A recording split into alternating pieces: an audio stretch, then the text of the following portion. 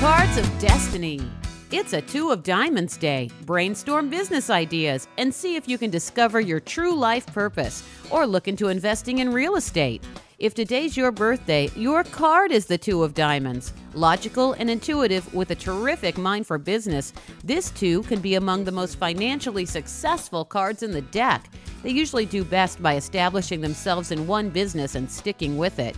Many will make a lot of money, especially after the age of 35.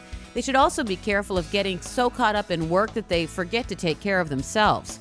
In relationships, the Two of Diamonds' powerful mind can become a stumbling block to success in romance because it's hard for them to feel. Once they do get married, many hold the firm belief that it should last forever.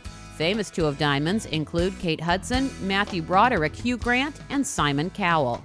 Your Cards of Destiny blends astrology and numerology with a deck of cards. Explore more at yourcardsofdestiny.com. I'm Lisa Osborne.